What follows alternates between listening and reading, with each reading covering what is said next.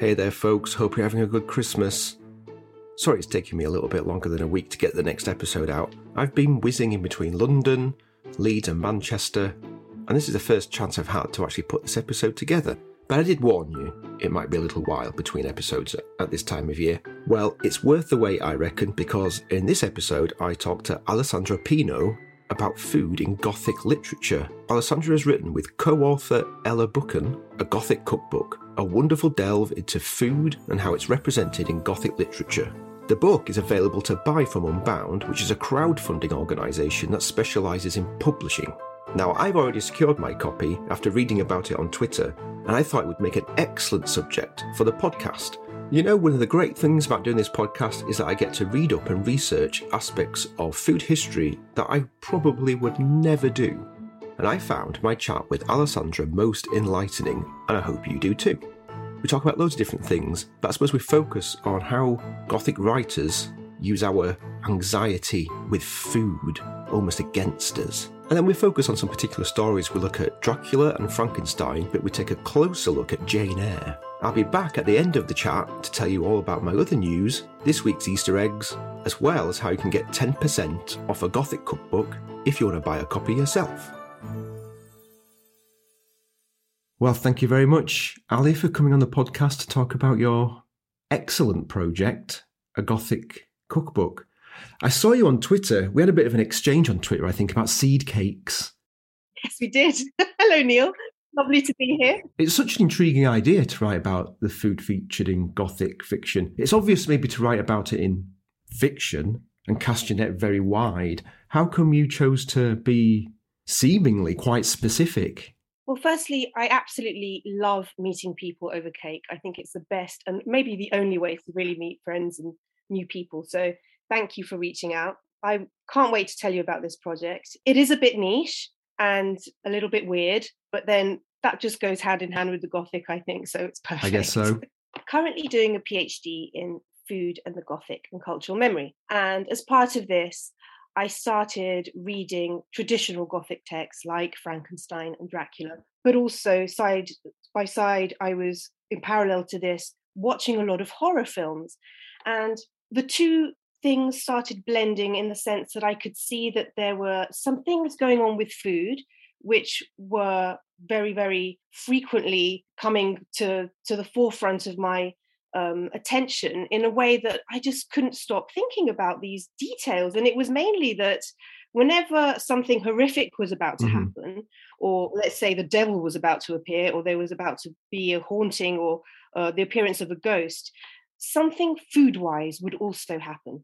And I started noticing it more and more. I started fixating on it a little bit, perhaps a little bit unhealthily, and making notes in the various journals that I have.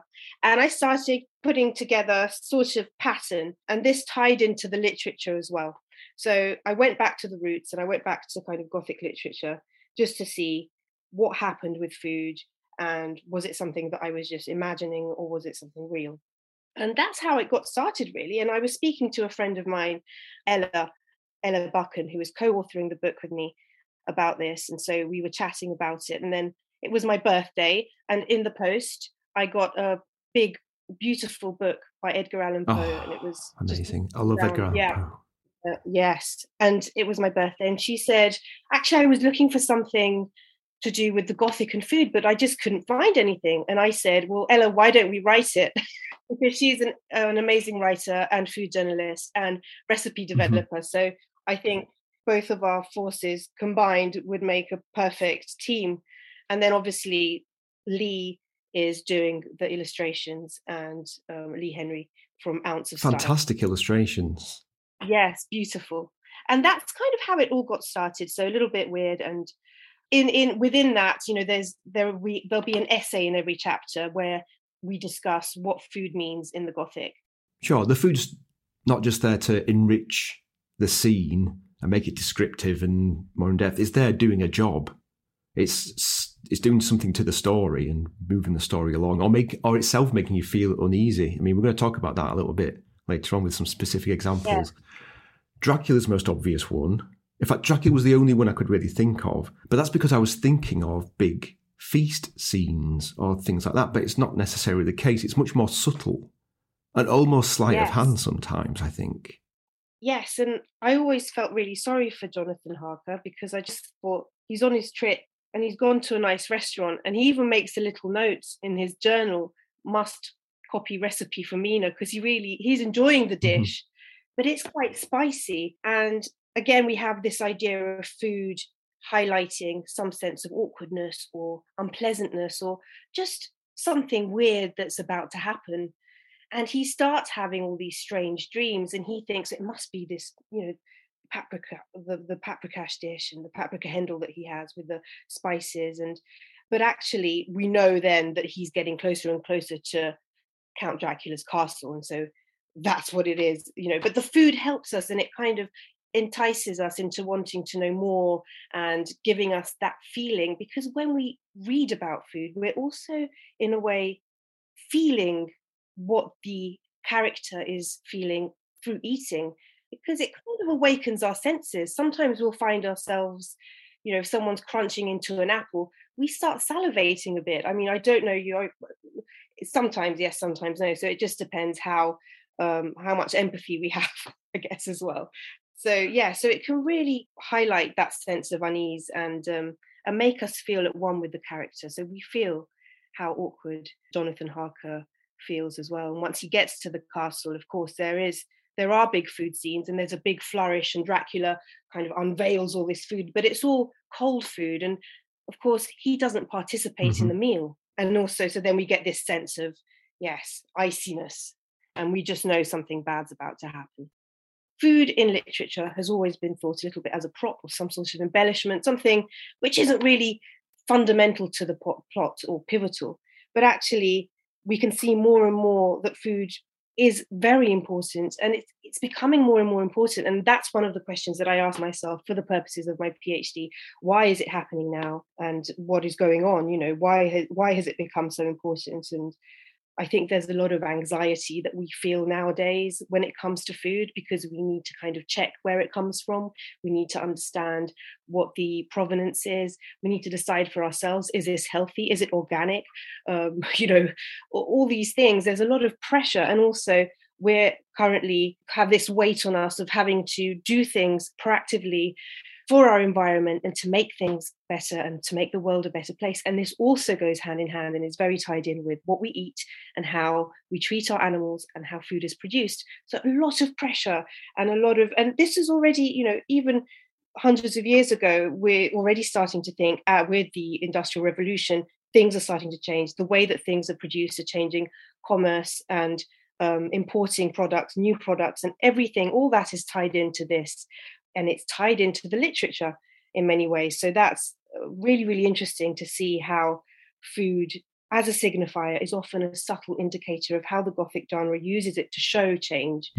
And yes, and food therefore is more and more often connected to anxiety. And because we feel more scared, we sometimes don't know what we're eating. And obviously we're putting something external into our bodies, and that's a big deal. So we want to know what that thing is. So I think, yes, we're just plagued by this at the moment, and we can really tell as food becomes more and more important in literature and film as well, obviously. Indeed.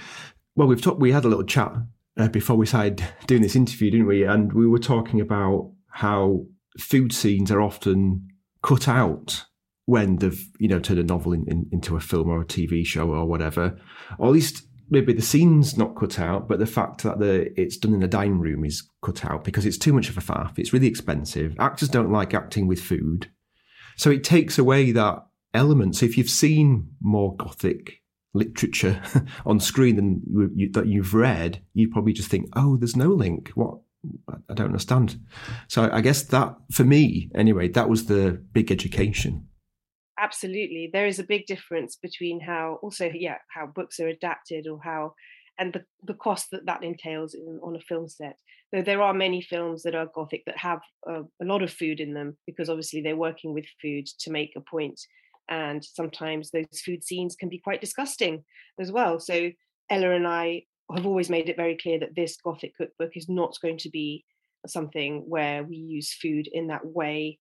to highlight anything that would cause disgust. They are traditional recipes, and we're inspired by what's in the text, but it won't be that idea of food that is meant to awaken some sort of disgust or unease in that sense, Sure. because otherwise it just wouldn't be appetizing. But of course, there's nothing worse than, as you say, like in a film or even in a book, when food is used, you get the eyeball in the soup. I think it's in Drag Me to Hell, there's a tooth in a cake, or an eye in a cake. These things are meant to make us feel really, really uncomfortable. I know. Or Don't Think Twice. There is a tooth suddenly in the soup, and that's a family scene. So very often you'll find that in these family scenes where you're meant to be bonding with other members of your family, when you find an eyeball in your slice of cake, something is about to go down. Like, yes, it definitely can't be a good omen.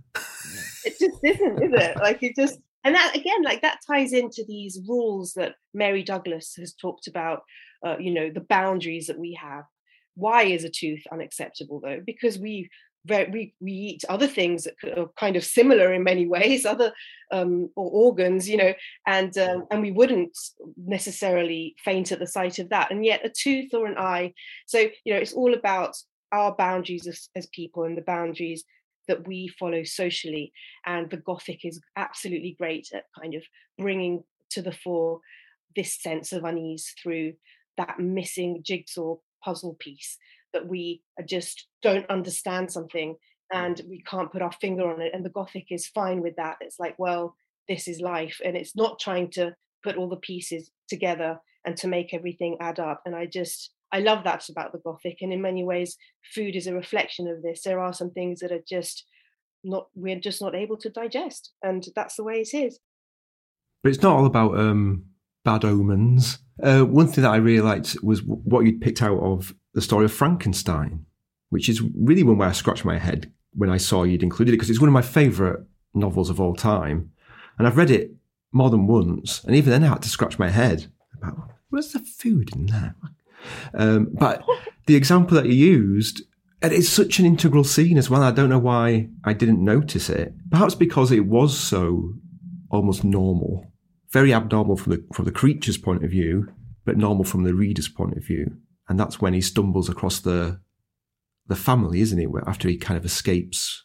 Can you just tell us a little bit about the setup of that scene? Yeah, I can understand why it's not like the first thing that one would think about, also because when we eat, we want to feel joy, we want to feel happiness and satisfaction. We don't want to think of it as something unpleasant or associated to all these boundaries and moral conundrums. It's quite difficult to view food in that way. So I totally get that when you're reading a book, it's not the first thing that you think about.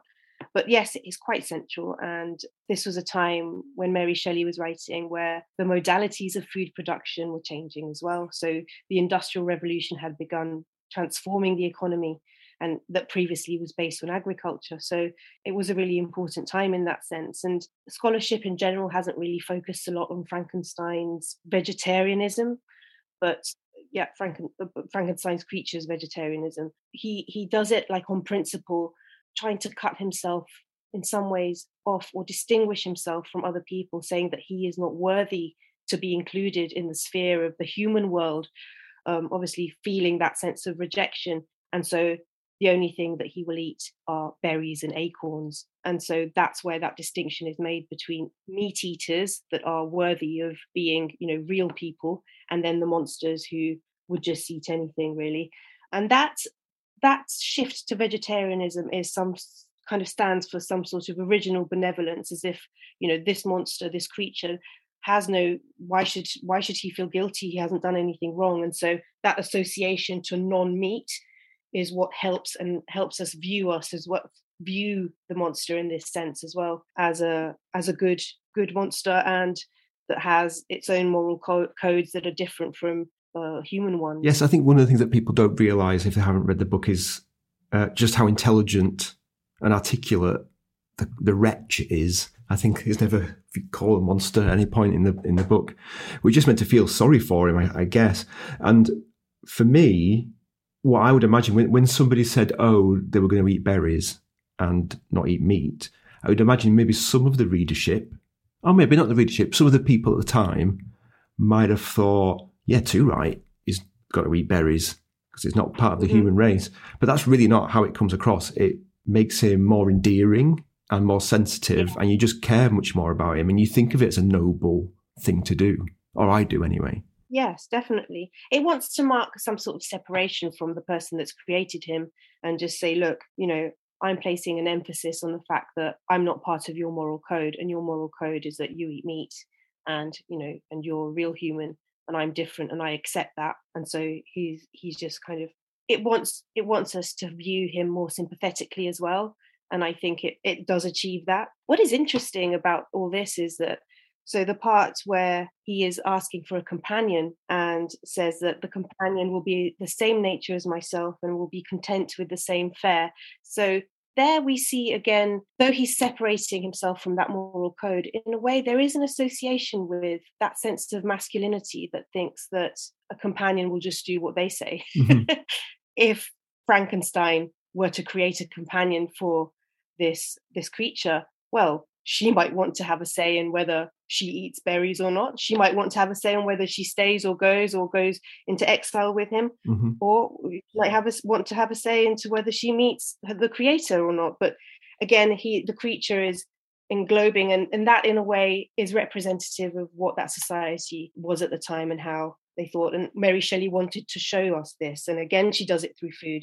So I think that's really exceptional, and it hasn't really been focused on. No one's focused on this yet, but I think, it's really important. It's an important part of the book. She was making a statement with that, saying, actually, yes, he's trying to make a difference and be different from other human beings, but here is proof that really he is part of this culture. I just want to talk briefly about the scene when he eats some food with the blind man in the little cottage in the woods, because I think that's where the penny really dropped when I was talking to you before. I was like, oh, of course. Because it's the only point in the story where he's accepted and the food proves that he's being accepted, because he's offered it and they share and they talk. And it's really sweet scene. And of course, the only reason that this is happening, one assumes, is because the other person can't see who he really is. And so that's interesting as well, and I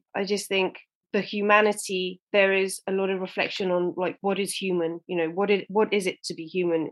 This idea of this creature that is monstrous, but what is this monstrous being trying to show us? And actually the word monster in Latin means to show. Okay. What is showing us? Perhaps that he's not a born killer, and that his murders as well that he commits are a consequence of a lack of nurture, because, as you mentioned, this man is giving him food, and because he can't see him. So when there is a moment, where we see a different side to this creature, and that's because other people are behaving differently with him. So yes, that's a very important moment in the book, I think. And folks, if you've never read Frankenstein, by the way, go and buy a second-hand copy. It's one of the best things you'll ever read. We should maybe talk actually about the structure of the book, because you're really focusing on the stories, and each chapter is a different story, isn't it? So you can really go in depth and look at these things. What other things have you got in there apart from Frankenstein and Dracula? We thought about the number of chapters, and we thought 13 was a suitably spooky number. So there'll be 13 chapters, and each chapter will have a look at a different Gothic novel, and obviously what meals there are. And in some novels, there are meals. For example, as we said, like in Dracula, there's a paprika handle. In others, there's just kind of a hint at something, or there might be an ingredient, definitely food items, or not so much detail. But we will make sure that we have 5 recipes inspired by each of the novels, and that will be our chapter. Okay. Along with an essay at the beginning, just explaining what the food symbolism is and how food functions in each of these novels. And we'll be looking at Dracula, Frankenstein, Rebecca by Daphne du Maurier, The Bloody Chamber by Angela Carter, Beloved by Toni Morrison. So there are lots of food scenes and food moments in each of these novels that really work towards heightening some already disturbing scenes. So yeah, we want to just highlight the fact that food brings out these areas of darkness, and what appear to be normal in everyday life actually isn't so normal. And so this is valid also for us in everyday experiences that we have with the culinary. The food can definitely be a site of oppression and a site of negativity, but that's what we're going to do. And each chapter will be, as we say, illustrated by Lee beautifully. He's already done some illustrations, and you can see them actually all on the Unbound website. So, well, tell us a little bit about Unbound, because the book is not yet published, but we can go online and purchase a copy on Unbound. So can you tell people how that works? I didn't really have much of an idea about what crowdfunding was before this experience. When we started out, we sent a few sample chapters to publishers, and I sent a few to some agents as well. And the response was overall negative. Some were quite enthusiastic and said, what a great idea, but too niche.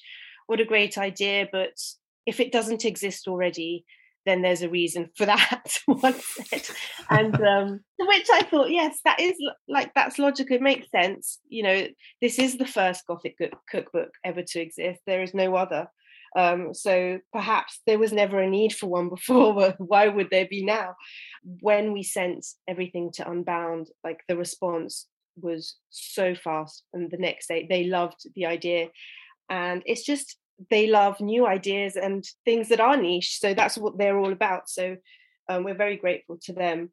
And the way that they operate is slightly different. So I think there was always an issue with traditional publishers when it came to, you know, the modality of how things are done. And, you know, traditional publishing, there's the advance and royalties model that makes it really hard for debut writers to break into the system, and really hard for established writers to also break out of their niche. So if we think 1 in 5 books never earn back their advance. And so at some point, a group of people wanted, well, precisely 3 in 2011 decided that they should change this, and they have changed that landscape forever, because now it just makes it a fairer environment for all, I think, because profits from sale and distribution are split 50-50 with Unbound, for instance. It's different and it's good, and it's given us the opportunity to hopefully publish something, because we're at 70% funding for now, so I can't speak too soon, but hopefully, that's excellent. Yeah, we will be able to get this book out into the world sometime next year. And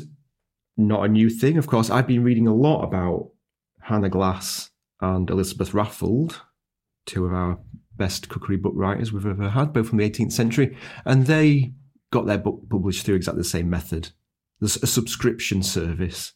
They had to do it off their own back. There wasn't an Unbound to do it for them, but it was it's absolutely typical for somebody who was writing their first book. We are following in the footsteps of really great writers, and actually, Neil, I have to say, I think I have quite a lot in common with Hannah Glass, because she was raised in London, an illegitimate daughter, and her life was plagued by financial worries. So there we go. It's funny because I think I've got a lot of parallels with Elizabeth Raffald. Born in Yorkshire, but moved to Manchester. There we are. For starters, where we don't, where we're not similar is that she was an overachiever. I certainly don't get to those dizzy heights. I wish. I think her book was published. Her book was The Experienced English Housekeeper. She was writing about her own experience as a housekeeper. And a lot of these books, similarly to Hannah Glass as well, they were directed at servants. You know, this is what you must do to keep the household running. Yeah, she asked her neighbours and friends, didn't she? She had over 800 friends and subscribers. And she said, raising me so large a subscription, which far excels my expectations. So she was, self-published, and she managed to do that. I think she was printing her pages at a neighbour's house. A neighbour had kind of helped. Yeah, Joseph Harrop lived down the road, and he produced a local newspaper. Well, we thought we would have a little talk about one particular novel, and that's Jane Eyre by Charlotte Bronte. Something that I was not familiar with particularly, and I must admit, thought of it as more of a Pride and Prejudice style story. All my preconceptions were completely wrong. And it's a great book, and very different in it's not as textbook Gothic, I suppose, as you would say something like a monster story is, or a vampire story is, where it's very much writ large. The story of Jane Eyre is much more subtle and unnerving. I think you're right about the fact that when we kind of think about Jane Eyre, we don't immediately think, oh, Gothic, but all the elements are there, the woman in the attic, the large houses, the oppression, the punishments, the idea of Jane as a victim and a protagonist of her own story, living on the margins in some ways of society because she's orphaned.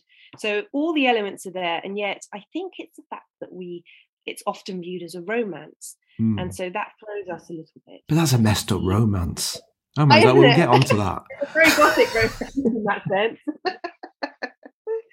Yes, so we start off with, there are kind of different places where Jane is positioned at different parts of the book that can help us. And food plays quite a large part. For someone who hates eating as much as Jane Eyre does, there is a lot of food, and she's constantly actually thinking about food. And I think a lot of Jane's vulnerability and the fact that she's emotionally confined is reflected through food. So again, this is a time that it was written in 1847. This is quite an interesting time in terms of things changing for women. And we have this issue of women's limited exposure to the law, which meant that women didn't really know the full consequences of marriage. And even after all those terrible years that she spends at school receiving an education, she comes out, but she still doesn't know much about what's going on when it comes to the law, when it comes to herself, as what would it entail of being a married woman. And we'll see perhaps later on how that pans out. So we start off at Gateshead, and that's where the late Mr. Reed's wish was for his wife to care for Jane. And so Jane kind of lives in this house, victim of the abuse of nearly the whole household, really. And in a way, I think the house is a little bit haunted by Mr. Reed's authority, because Mrs. Reed really dislikes Jane and she would just like to get rid of her, but she kind of can't. She feels trapped in that sense. So she excludes her, though from those rooms where we have union and food. And so Jane is kind of very often sent to different rooms, banned from the breakfast and dining rooms. So these food spaces are off limits for her. And in a way, Mrs. Reed is excluding her from society in that sense as well. So that's where she learns her food boundaries. And I think that's where she starts off not having a good relationship with food at all. Mm-hmm. And she'd even make it, worse for herself, as it were, as somebody might put it, where when she is offered food, she refuses it. Because I guess it's an opportunity to get a bit of control back, even though it is detrimental to her. But sometimes having control in your life is more important than a meal. Yes. And I have to say, Neil, I've read Jane Eyre so many times, but only when I had food in mind did I actually notice all these subtleties, because they're little things that you kind of absorb, but you don't really give that much weight to. But then I really started noticing, as you say, that's her way of exerting control, because it's the only thing that she has control over. So she says, she doesn't eat the tart that Bessie gives her. And I'm thinking, why? Why wouldn't you? You just said you were hungry.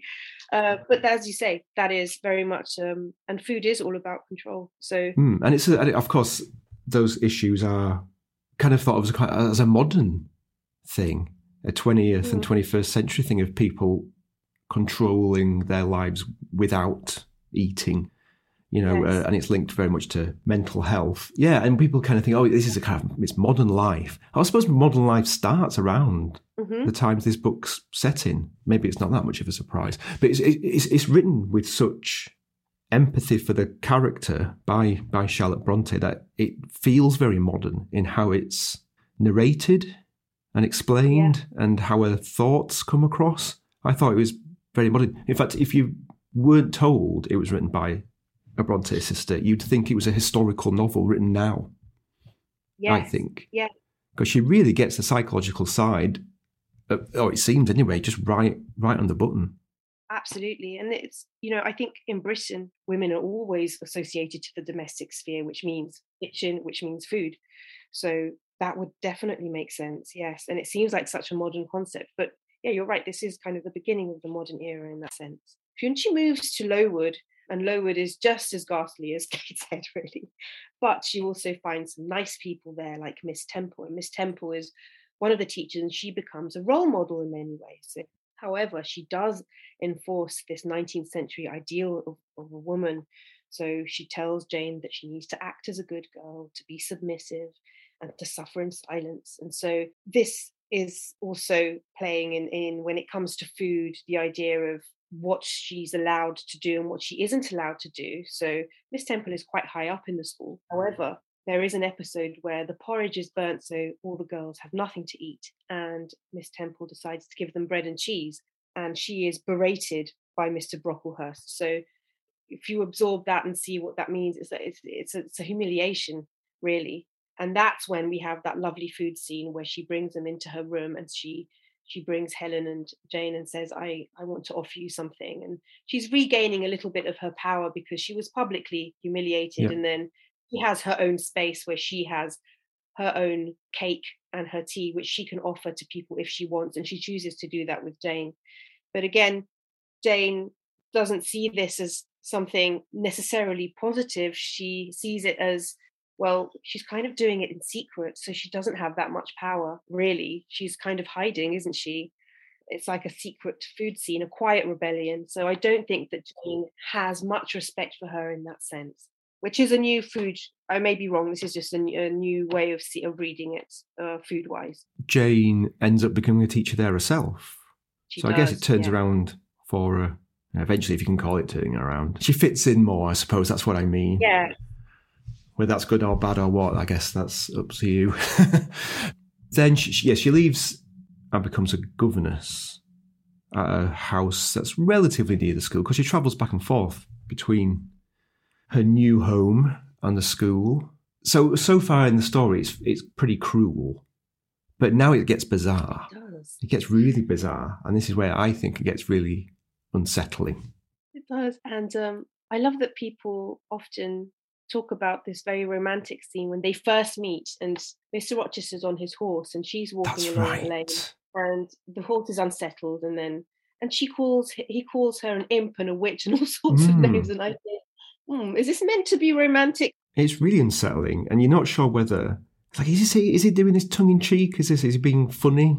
You know, because you could read it that way, but it just gets more aggressive the way he talks to her, I would say. And I think this ties into an idea of masculinity of the time as well, what a real man was meant to be like and to address people. And let's remember, Jane at this point isn't at his level. She is a servant, she is a governess. And so she really is employed by him. So I think we have that sense of, how do I display my authority? However, Jane has really been like downtrodden up until now. She's been abused, and she's not used to having a good life. I don't think she understands what is fully happening, and I think that becomes clear from the dialogue. And it's great how Bronte does it. And there's a scene where she actually says that she doesn't want to leave Mr. Rochester because she hasn't been petrified and she hasn't been trampled on. And I feel like the very fact that you're mentioning these words, actually, it might mean the opposite. But she's very vulnerable, and we see that vulnerability, and how when he then approaches her from a romantic perspective, she's unable to switch because she's just always used to being the servant and being inferior. Even when she was at Gateshead, she was the cousin of John Reed, she was the niece of Mrs. Reed, but still she was treated like an inferior person.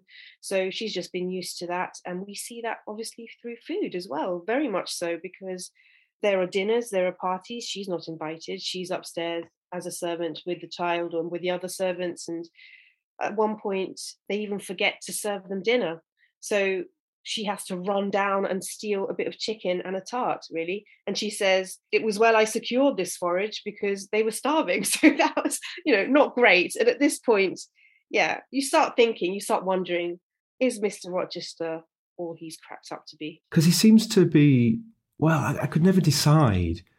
Is he just trying to wind her up? Because the things that he say to her are really quite cruel sometimes. And yes. And I'm not sure whether he's doing it to upset her or doing it to try and bring her out of her shell. I'm thinking, are his intentions good or are they bad? It's quite difficult to tell. It becomes more obvious as you read the book. Maybe we shouldn't say what happens towards the end. But it's difficult to tell what his intentions are. Is he this guy extremely cruel, or is he actually quite nice? It's one or the other. It's not in between, and it's really hard working out which he is, and it really puts you on edge. It put me on edge. Yeah, and I think this is the great thing about food, right? Because food is both active and passive in that sense. I think it's able to highlight the good and also the bad. So he is certainly offering this food to her because that's his household and that's food that's in his house. So she has access to it. She's not starving to death. But at the same time, the things that you can do with that food, whether you withhold it, whether you ask her to fill up your cup, like she is a servant, whether, how you deal with food is very obvious here that Bronte wants us to feel that there's something that we can't quite trust about this man, that there's something deceitful, and this is created by this feeling that we have around food. And at some point, Adele, his guard, also says that she has a feeling that he will allow Jane to starve to death after they're married. Why would Bronte write this? She wants to give this feeling of like, yes, there are moments of tenderness, but also there are moments of violence. There are things we just don't know, but then that we do find out, and we won't spoil what those things are, but they make a very big difference in their relationship, needless to say. Well, actually, let's talk a little bit about the recipes. Yes. I think we've chosen to focus on the seed cake. The seed cake's a great starting point in the sense that it's, really kind of goes back way in time when it comes to traditional cake. It has caraway seeds. It's simple. So, it was just a symbol of what Jane Eyre was as well in many ways. So a treat, but not too overindulgent. So I'm a big fan of seed cakes, but they're much maligned by people, thinking that they're boring and dry. That's because they've never had a nice one. Exactly. And I think at the time they were probably, the seeds did make it more exciting. Now we have so much other stuff that we don't view seeds as being particularly flavorful, but before they were so important. And I think caraway seeds have been used for a long time in British cookery. Yeah, it's one of the few that you can grow in Europe, isn't it? So it was cheaper than the other ones. And caraway seeds, traditionally, the biscuits were they were prepared to mark the end of the sowing of the spring wheat, so they have a symbolism as well. They were included in most cookery books, and we mentioned Hannah Glass before, and of course she has a recipe for it. She does. She has a few recipes in there, doesn't she? Or the nun's cake as well, she calls it. And I think she has about 35 eggs in it. Obviously, we won't use 35 eggs. So we adapt the recipe. We also will have some orange zest of orange and orange flower water. So all these things that kind of give it flavour, but it's still a simple recipe. Well, they're very much of their time, those ingredients. But I think now people are getting into their kitchens a little bit more than they used to. People are finding finding out about these traditional recipes, which we've kind of forgotten what they are. Or if they're still produced, they've been produced in factories for so long, they don't resemble the original food at all. Well, it's time to wrap up, I would say.